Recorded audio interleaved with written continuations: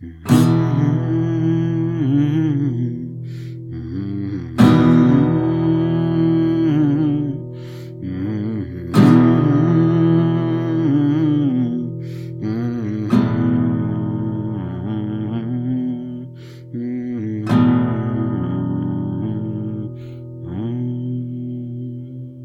and welcome to Cryptobiography. I'm your host, Brandon Starr. This is episode 338 of Cryptobiography, and it's part 11 of Tomorrow.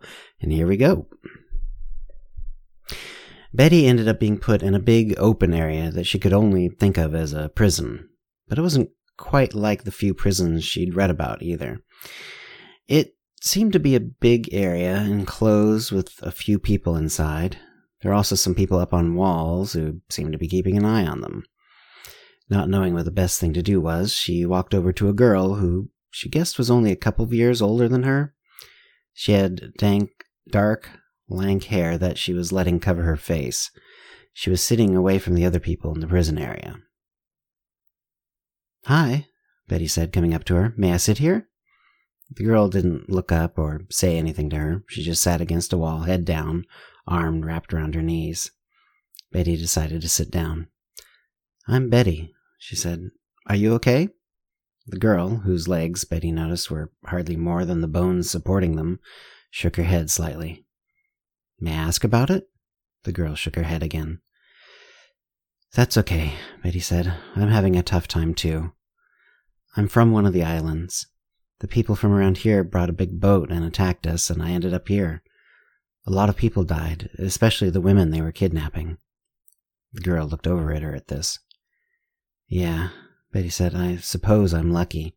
Not that I feel lucky. Everyone I love is dead, or probably dead." They sat in silence for a while. "Why are you in here?" Betty asked.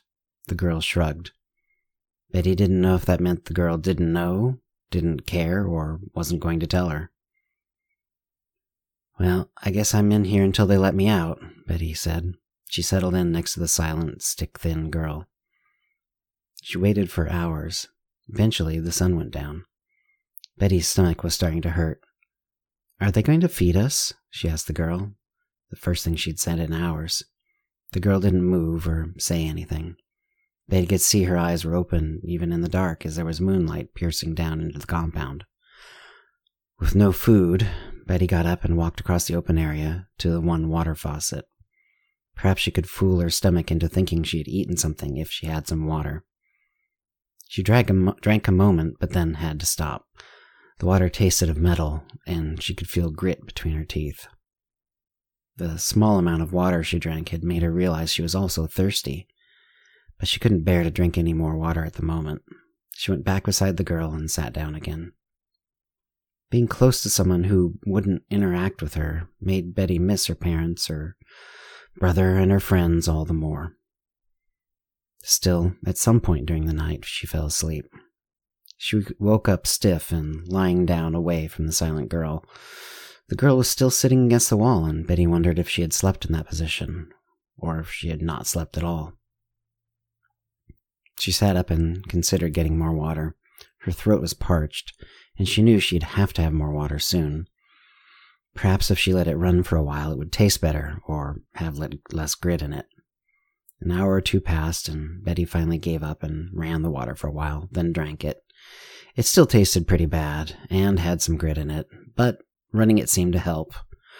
Or perhaps it was just that her expectations were so much more accurate. In any case, she drank some water and managed to keep it down. Shortly after drinking the water, several police came into the compound. They marched directly over to her, and Betty knew they were there for her. They were all fat, fully grown adults, and while fighting or trying to run occurred to her, she knew it was no good. She stood up and, when they demanded she come with them, complied. They marched her through a number of streets, all of which had barred windows and walls with barbed wire atop them. Betty couldn't tell if they were still inside the prison or if every part of the city was like this. Eventually they came to another wall with a gate. After they were checked through, the houses seemed to get a lot better. There were still bars, but fewer things covered with barbed wire, and not everything was bare concrete. Much of it was painted. They eventually went inside a building that was particularly well maintained. Inside was a reception room that, although somewhat stark in style, had comfortable couches. Betty knew this because she was forced into one by a guard. All of the guards stayed. She couldn't imagine why, other than that they didn't want to chase her if she tried to get away. But Betty didn't see any point in that. Now she was wondering what their plans were for. After an hour, there was a real old-fashioned, wind-up grandfather clock, which seemed to show accurate time.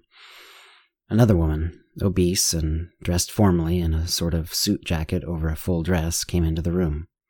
"Miss?" she asked, looking at Betty. "Yes?" Betty asked. "Come with me, please." The woman turned and Betty got up. She followed the woman into the next room and noticed that none of the guards followed. The door automatically closed behind them, and they were in another reception room, of sorts. Only instead of just couches to wait on, this one had a desk for the receptionist, who this woman apparently was. She pushed a button. Eventually, there was a dinging sound and some double doors opened to a small closet. "Into the elevator, push P for penthouse, and it will take you up." Betty had never been in an elevator before. She looked for a P. It was on a big round button. The only other button showed G. She pushed P. The doors closed, and then after a moment she could feel the elevator start to move. It was an unnerving feeling. She would rather have taken the stairs, but she had no choice. And what was waiting at the top scared her even more. And that's the writing for this episode. If you have any comments, actually, let's take a moment here. So obviously we're now back into the story. I was gone on vacation for a couple weeks. Then I got COVID on the way back home. So I ended up taking another week to recover from that. And now, now we're back in the story.